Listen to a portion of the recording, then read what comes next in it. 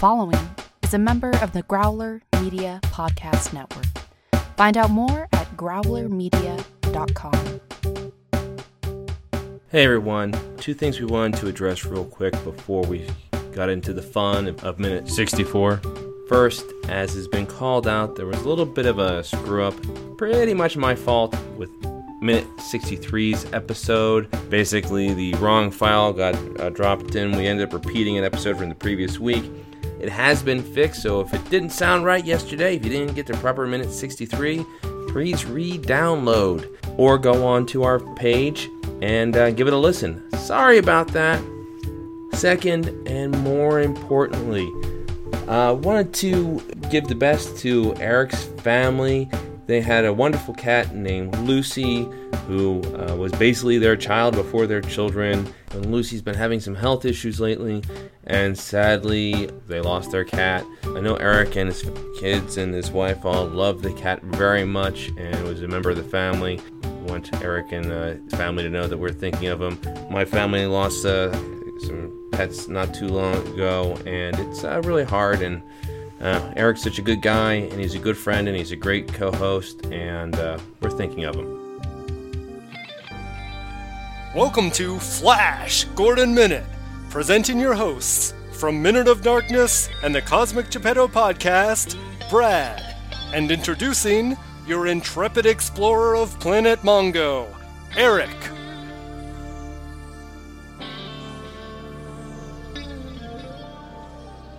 We are at minute 64 of Flash Gordon. Eric, how are you tonight? Brad, I'm alive!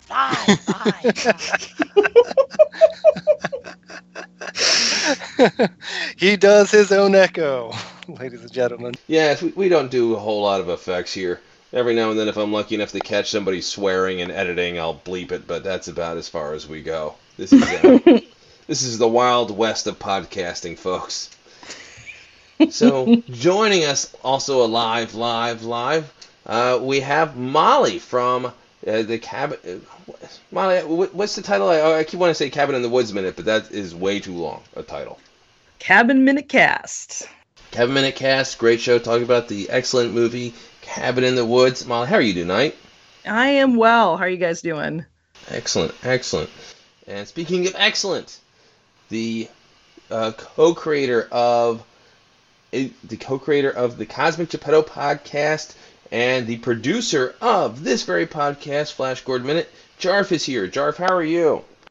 I'm great, but I wish that people would swear more on this podcast because our bleep space sound effect is cool as I can laugh because Brad has to do all that technical stuff. Oh. There has been one or two occasions where Jarf has emailed me. He's like, hey, you missed one. It's like... Right.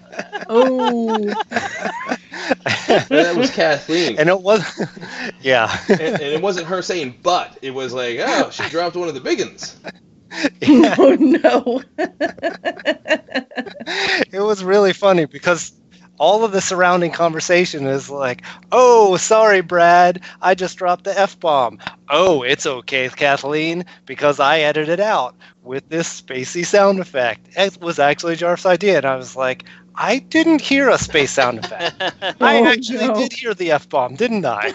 Let me message Otterson just dropped.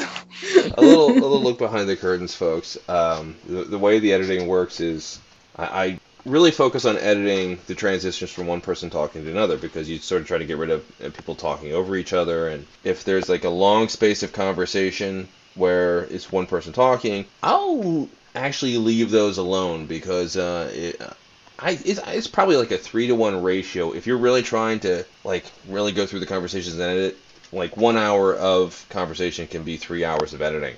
And I don't have that kind of time for a 3 times a week show. So I sometimes mistakenly assume that people aren't swearing as much as they sometimes are, and I try to remember which episodes have someone who's a particularly a swamp mouth, to borrow a term from Deadpool 2. But Kathleen, she's such a sweetheart, but no, I forget she will swear like a sailor who stubs her toe. But that's not what we're talking about. We're talking about minute 64. Eric, walk us through what happens in this. We get some more Voltan being Voltan-y. Yes, What was people, we that? picked this minute up right where the last minute ended. Isn't that an incredible philosophy to think about? Yeah.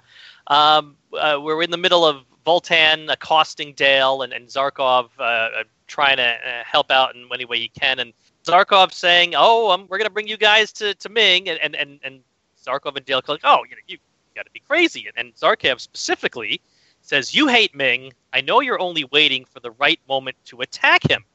And I would like to know where Zarkov developed mind-reading powers from, because when the hell has Zarkov ever interacted with Voltan at any point in his entire life to know this? Well, I think this is going back to your trenchant analysis that Zarkov he's had experience with authoritarian regimes and escaping the Nazis. And so he came into this situation and just right away it clicked for him. Ming is someone who's oppressing all of these people, and so I want to look for the people who are going to rise up against him. So he that was the first thing that he said when they marched him into the palace, right? And so I don't think that he saw any indication of it. He's trying to push them in that direction. There was also a little bit of Ming threatening in a roundabout way Voltan's daughter. Right, Clytus says earlier in the movie, you'll sacrifice your daughter, right? Mm-hmm. So, but you're right, it's still pretty much of a reach. Zarkov thinking that Voltan's so dissatisfied that he's willing to immediately side with people who are basically strangers, other than sort of a vague threat against his daughter. And also, Voltan is obviously someone who just likes a fight. You could probably, with a little effort, get him to try to rebel against anybody. He's just like, hey, it'll be a fun fight. It's like, all right, I'm in. I don't know why I thought this, and maybe this was just I'm just being full of it, but I wondered if there was some additional contextual information that Hans might have gleaned when he was in the machine where they were trying to pull his memories out. Like if there was some maybe conversation with minions or the general or something in the transfer of information, because he, basically got supposedly made into this counter agent. So I'm just wondering, did he get fed some other information and just with his own background kind of developed a narrative around this? I don't know if that's sensible or not, but that's, for some reason, that's how I thought that he maybe put two and two together. It would sort of be a missed opportunity, because I don't think they say, we're going to, give him the whammy with all the information that he needs, and the whole thing is like, don't go above a 3. All right, let's go to 6 and all that stuff. It actually would have been interesting further out to see him I was given all this information, and that could have made him a MacGuffin where I know all the battle plans. It's like I know all the codes of the ships or something, and they don't do that. But you're right, it would have been great if he could have said, it's like, well, I have all the information from Ming, and I know that they're planning on assassinating you the first chance they have, or something like that. It could have helped be a more convincing plea that he's making to get Voltan on his side.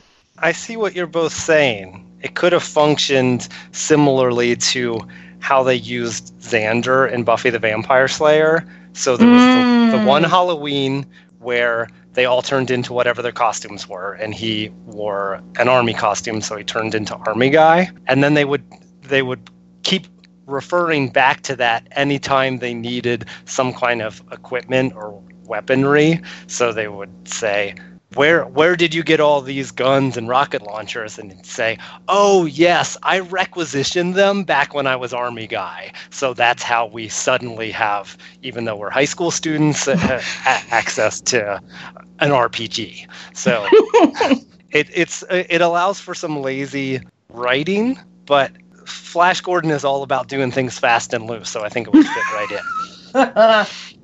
Right, yeah. If he would have said that, it's like, yeah, it makes sense. And it would have, during the big fights at the end, it would have given Zarkov even more value. Right. He could have said, oh, there's this weakness in this part of the force field, that kind of thing. Yeah, yeah.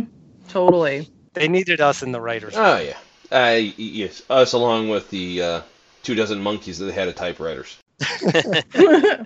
We love this movie, and it wouldn't have worked if the writing had been any more polished. But still, it does have a little bit of the monkeys at typewriter feel sometimes.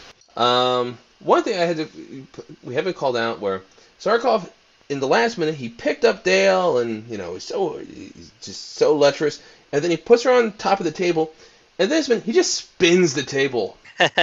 And we were talking a little bit about how you wonder how well Zarkov is treating his people, because all we see is Voltan. How good Voltan is treating his people.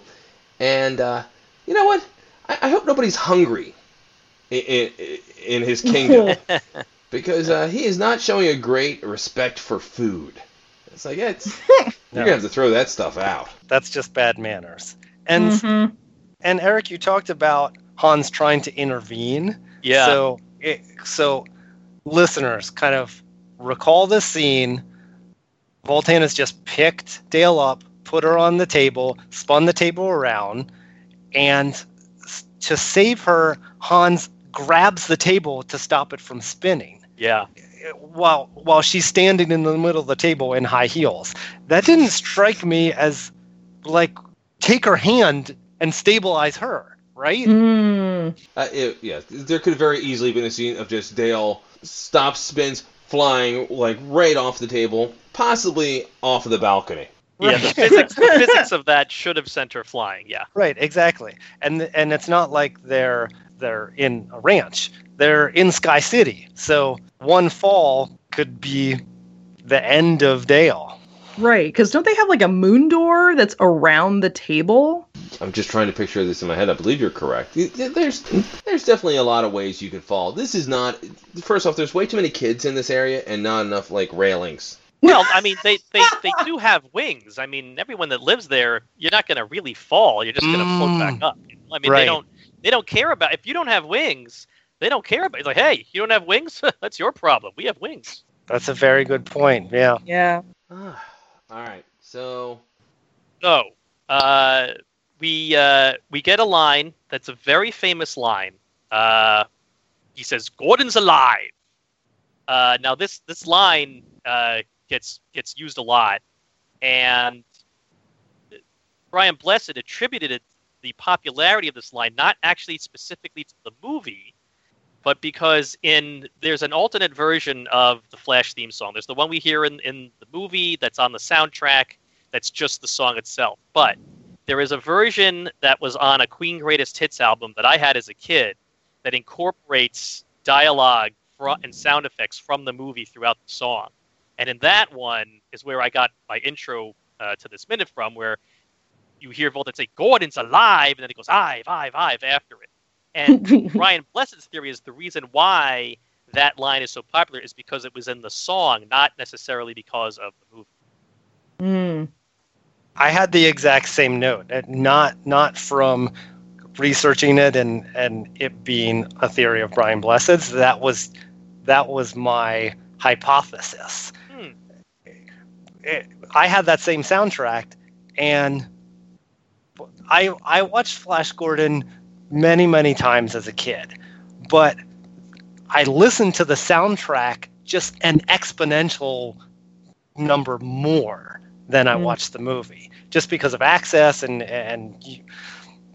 I could walk around with my Walkman and listening to it, and so it was those clips from the soundtrack that really sunk in, and it was actually listening to the soundtrack that cemented my fandom for Flash Gordon, because I could revisit it, and the clips really help you to get back into the movie that way. So absolutely. Yeah, I agree 100%. Then Voltan does something else. He pinches Dale, and she reacts. And this is an improv. This was not planned. Brian Blessed did it. Melody Anderson was not expecting it. Her reaction is legitimate. She did not know that was going on there.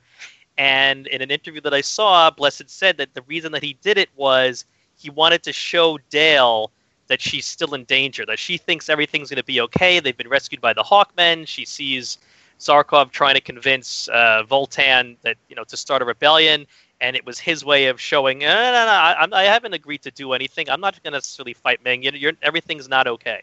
There used to be a lot more pinching someone's rear end humor in movies. I don't think you see that as much anymore. Are you sentimental for goosing? I think less goosing is good. No, definitely not sentimental about it. It's one of those things that you would see all the time in movies.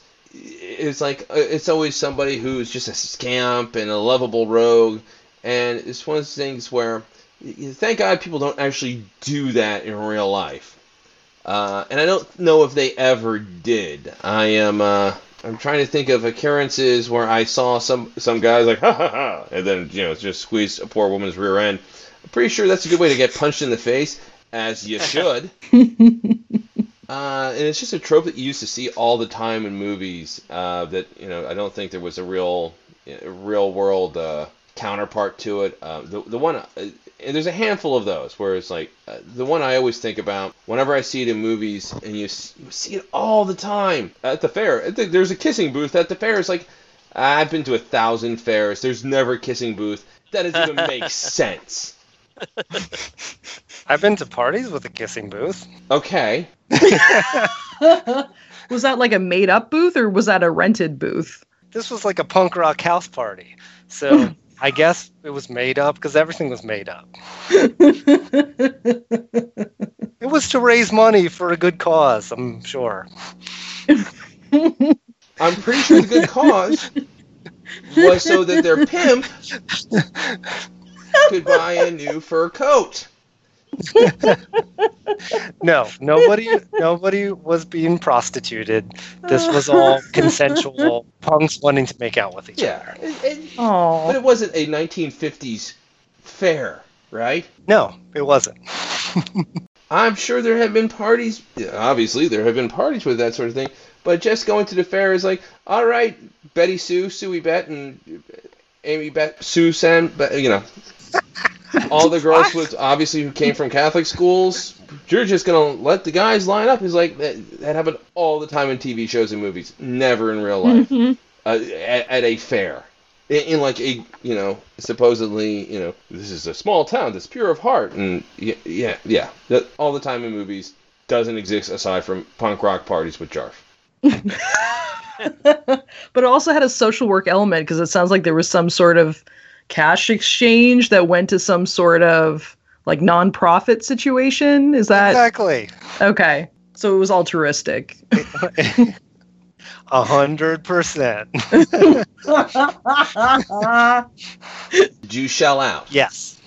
Or were you the person operating the booth? No, they wanted to make money, yo. Oh my gosh, was that like in those days before Square? So everything was like a cash-based kind of a business then? It was long before Square. It'd be great if there's like, they just had a little signs like, $1 for Kiss. Here's the Venmo account that you should send your money to. Yeah, so there was a pinched rear end. Which, that happened. All right, so Eric, what happens next? Well, I got some just random Voltan since we've got this is really an awesome Voltan week we're in here. I have some random Voltan comments that I'm just gonna throw out there because when the hell else am I gonna say them? The first one is much earlier in the season, I talked about how Clytus was the first and at that point only Funko Pop figure that I had ever bought. However, eagle-eared listeners who also look at our website will see that the picture of me is me holding a Clytus and a Voltan Funko Pop, and I was not lying before. In the interim, I have purchased my second Funko Pop, and indeed it is Voltan. Nice. And my plan is for my third and fourth Funko Pops are to be the Ming and Flash to complete the 4 Flash Funko Pops out there. You're gonna round out the set. I love it. Yeah, absolutely. Flash Funko Pop looks really good. He's got the Easter egg football. Yep. He's in the shirt. Yep. Next Voltan comment. I realize I've never mentioned, as we keep track of, one of the things we keep running track of is all the actors that we share with Star Wars, and I completely forgot, or not forget, I just forgot to mention that, of course, Brian Blessed is Boss Nass in The Phantom Menace. That's number 7. I guess that would be his most successful movie, or the movie he was in that made the most money.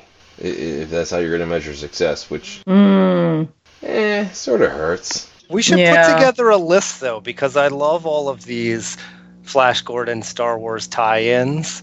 No, I am. That's what I'm saying. He's number 7 on the list. We will have to release the list on the on our Facebook group at some point, because you're right. Eric's been doing a great job keeping track of this list between this list and the lazy writing list, which might be a little bit longer. Yeah, we got 4 lists so far. We got the lazy writing list, we got the Star Wars Connections list, we got the Howard Blake list, and we have the I don't even know, Brad, if I've told you about this one. I've been keeping track of all the times that we've blown a guest's mind with something list. Well, we should have warned you. We do have former guests that are, I think, they're just now curled up in a ball, crying still, because it turns out things aren't right in the hills. It's the Porkins list. Oh, yeah. God, yeah. That was the first one, wasn't it? That was the first one was the Porkins. That's what made me start keeping track of the list, was the Porkins mind-blowing, yeah. Yes. It's a riddle wrapped in an enigma, wrapped in Porkins.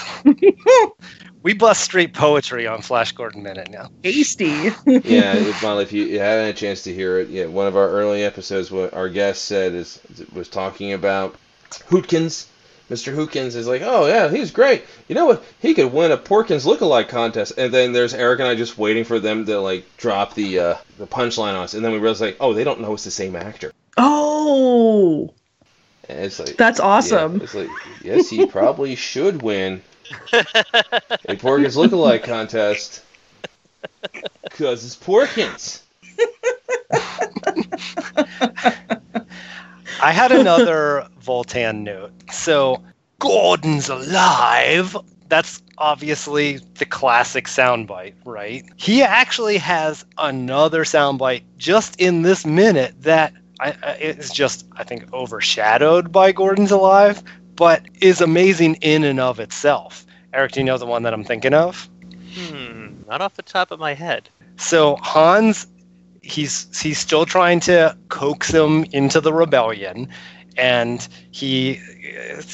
after Voltan learns that Gordon's alive, he says, "Oh, he's holed up in Arborea with Prince Baron," and that's when. Oh, do you want to give us a line? Baron. Just straight up contempt. Oh, such hatred of that word. So cool. And very much looking forward to the two of them sort of locking horns, because they couldn't be playing their characters any different. You have Timothy Dalton just sort of underplaying this Robin Hood-esque role, bringing a lot of reserved dignity. I'm sorry.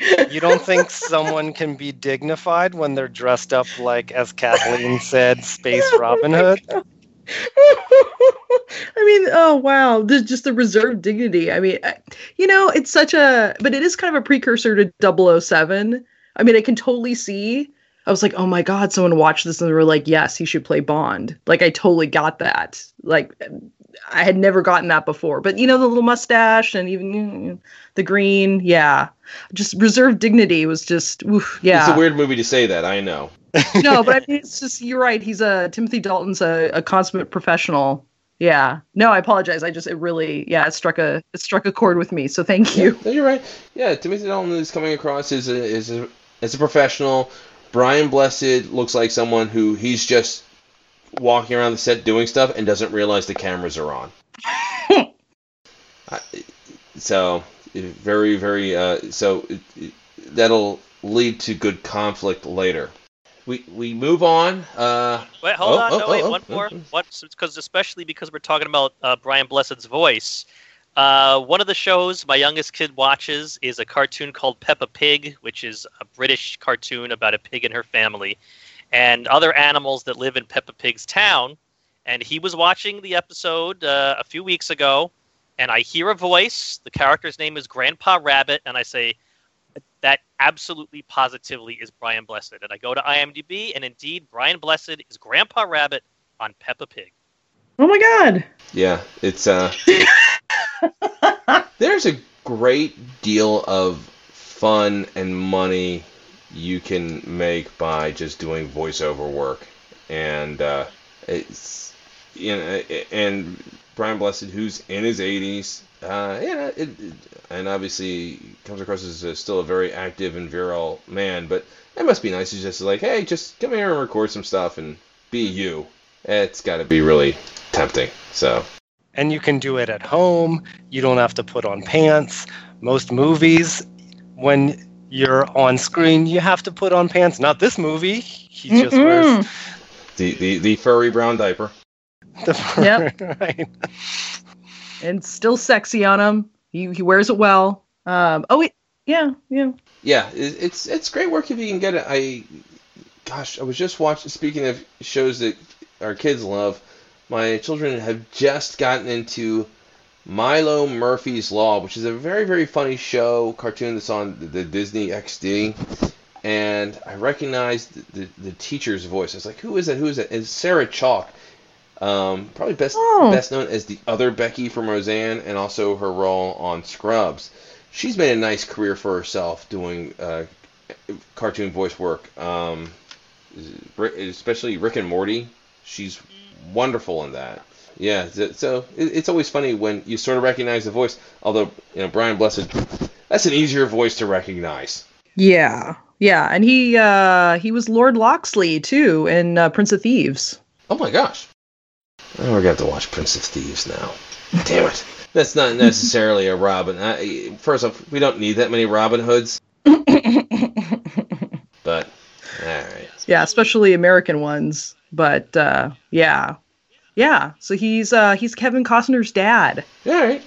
Yeah. This seems like more of a natural for Friar Tuck, but I'll take it. Well, speaking of Robin Hood, 45 seconds into our minute, we make a transition from Sky City back to the swamp, and now we've got Flash Gordon and Richard O'Brien's character kind of making their way up to the Robin Hood trysting tree. Yep, Flash realizing that he has walked into a trap, as Fico says, "Fail one," with the knife in his back, literally stabbing him in the back. Yeah, a couple things. First off, I have a tough time believing Riff Raff from Rocky Horror Picture Show would be that good at rope climbing. I was going to give a shout out to Richard O'Brien's climbing skills.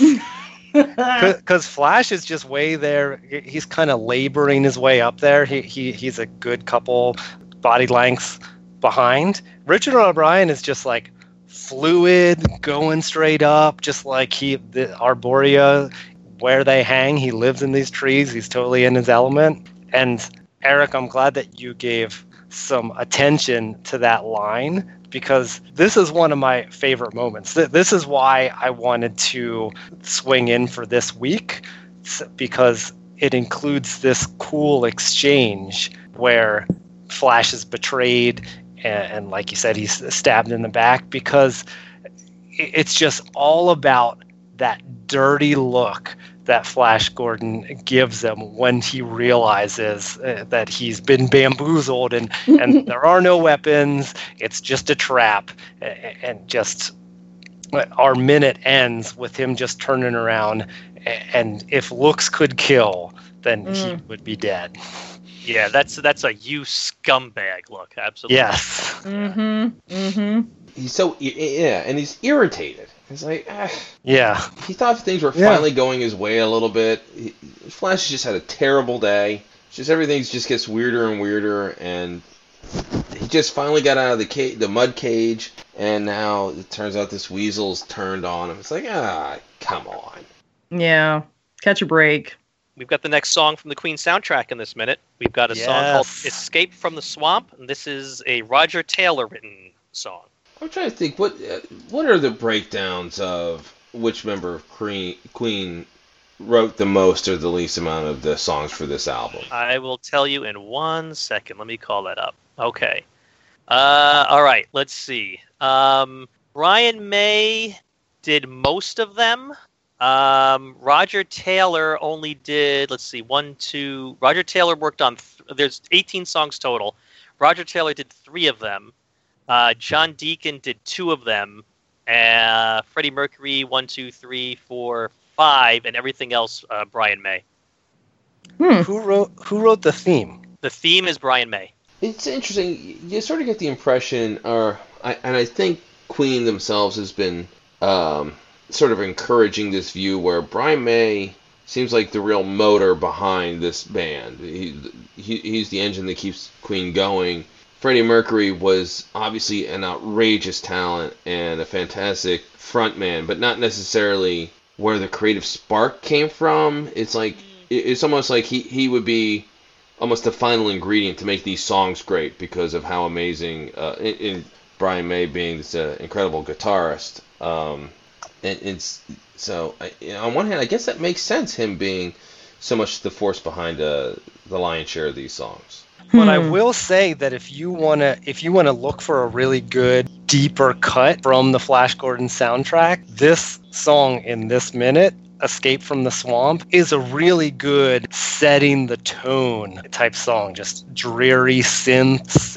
It's when you've talked a lot about the connections between Thor Ragnarok and Flash Gordon, and this is where you get a real parallel with their soundtracks and the work that Mark Mothersbaugh did for the Thor Ragnarok soundtrack. So it's a really, really cool song, and it's not strident and awesome and anthemic like the Flash Gordon theme. It's really kind of creepy, and check it out. Yeah, it's the right song for this minute.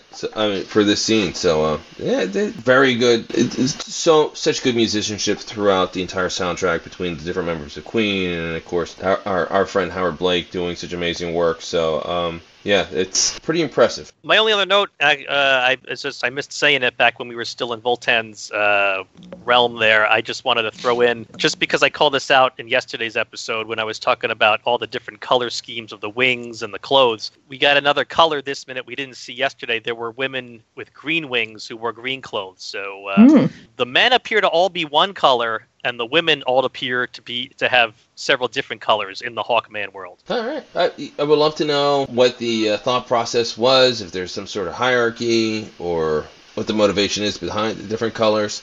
As has been addressed on this show before, I am colorblind, so this is a conversation that always goes over my head. It's like, I didn't know they had different colors. I just knew they all had wings. Or do they? Am I just punking you, Brad? This scene is great because Flash is wearing his pink t-shirt.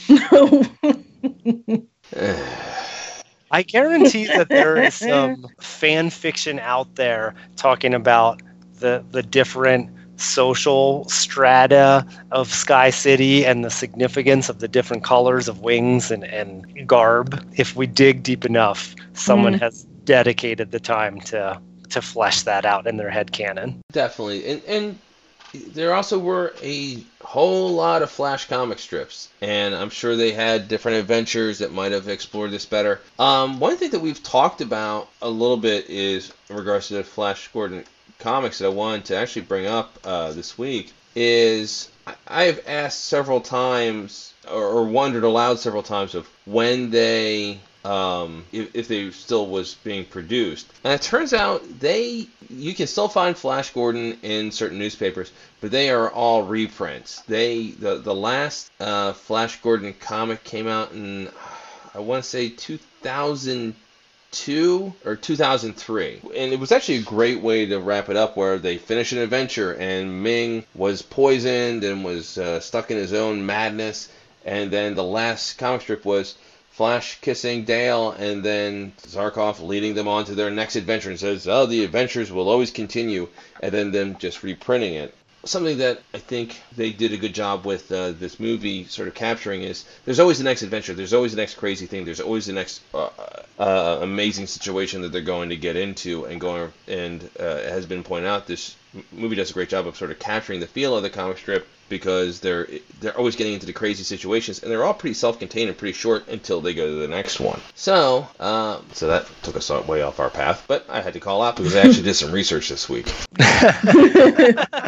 Do you remember who wrote and illustrated the Flash Gordon comic that you were talking about? Was it the Jeff Parker, Evan Doc Shaner, Dynamite Press? Jim Keith was the artist who was basically given Flash Gordon to wrap it up. And what was called out is when they do the reprints, they sometimes do update sections of art. Like, I think they talked about how they reprinted a comic that was produced in the 90s where he talks to the president, and they updated it when it was reprinted. So instead of him talking with President Clinton, he was talking with President Obama. So I still think he oversees what's re-released.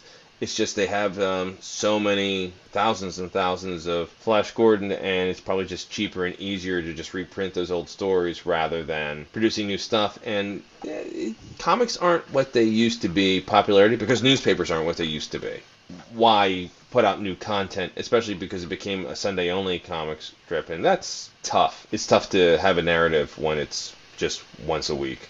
Well, I would definitely recommend that Jeff Parker, Evan Duck, Shaner, Flash Gordon trade paperback for fans of this movie, that they really drew some of the elements that make Sam Jones' performance work, and then some of the things that were cool about the comics going all the way back to the 40s, exploring strange worlds and all the kind of fantastic aliens that can do with the unlimited budget of your imagination and a pencil in a comic book. But what they take from the movie is, instead of him being that square-jawed science adventurer, he's more of a impulsive pilot who will just jump right into danger. So it makes him more likable because he's got a little bit of that innocent, good, not the wisest hero, and it's really a lot of fun. The art is fantastic, and it's really a nice compliment to this movie. Yeah, we recommend doing that. We'll have to include a link. The only thing that, and this leads into Next Minute, is I expected these guys to just be a little wetter and a little dirtier from chilling in the mud up to their necks. So they seem kind of dry and little clean to me coming up out of the swamp. So that was the only other thing I saw consistently, that I kind of expected them to be a little like a little mucky coming out, and they really weren't. Yeah, and Flash's hair is still perfect. Yes. They are not messing with that hair. Guys, it's been another great minute, and we're looking forward to wrapping this up tomorrow. Molly, please share where people can find out about your little slice of the internet. So I was a co-host of Cabin Minute Cast, which is Movies by Minute Jam, where we looked at Cabin in the Woods minute by minute, and with co-host Heidi Bennett, and you can find us at cabinminutecast.com. Big fan of Heidi. Been able to work with her in the past, and she's always so much fun. So recommend checking that out. You can follow me on Twitter at Jeffrey Harden. That's GEOFFREY. And as most of you probably know, I'm the co-creator with Brad of our mothership podcast, the Cosmic Geppetto podcast. And so I'm a frequent contributor there.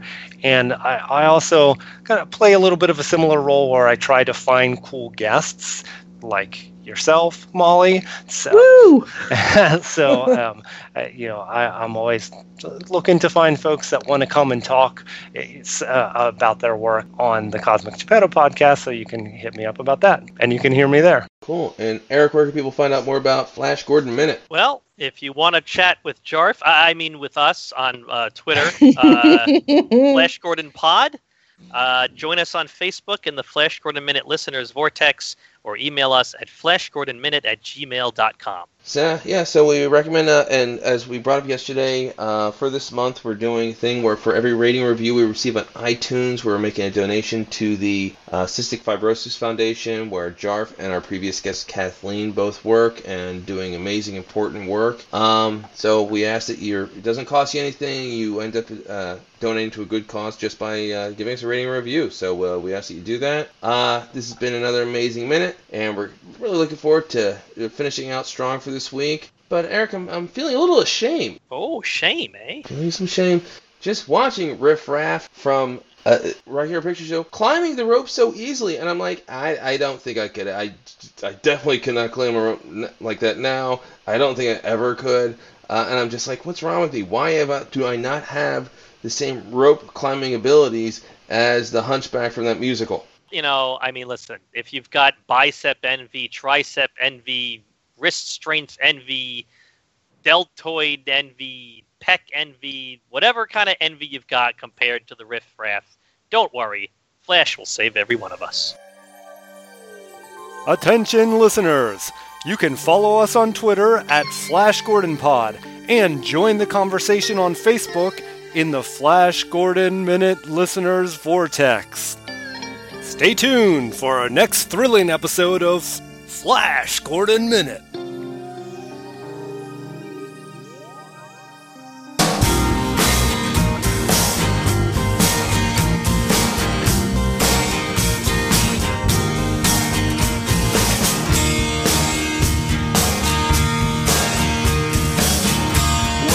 Being young so hard, but so easy to run.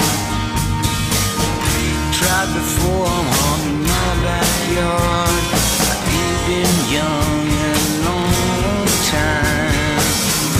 I don't wanna be told what to do. I don't wanna be old and I sure can't be new. Baby, I am what I am.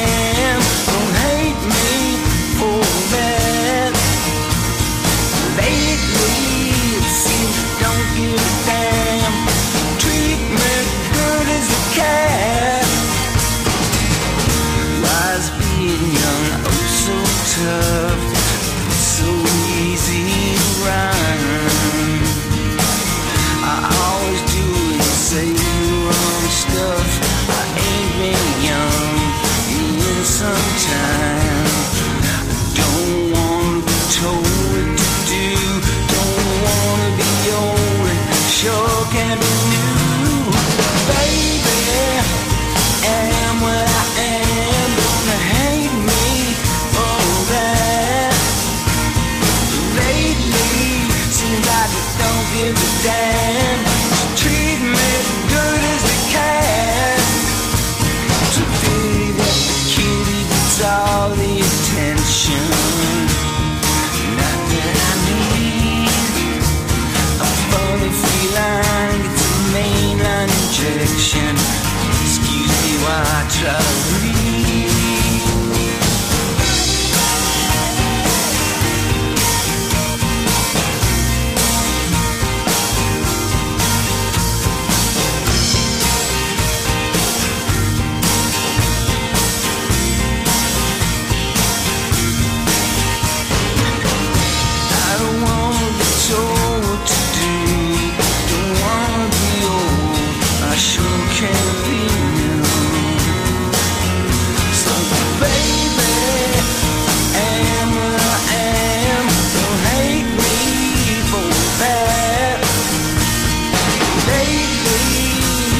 Don't give a damn.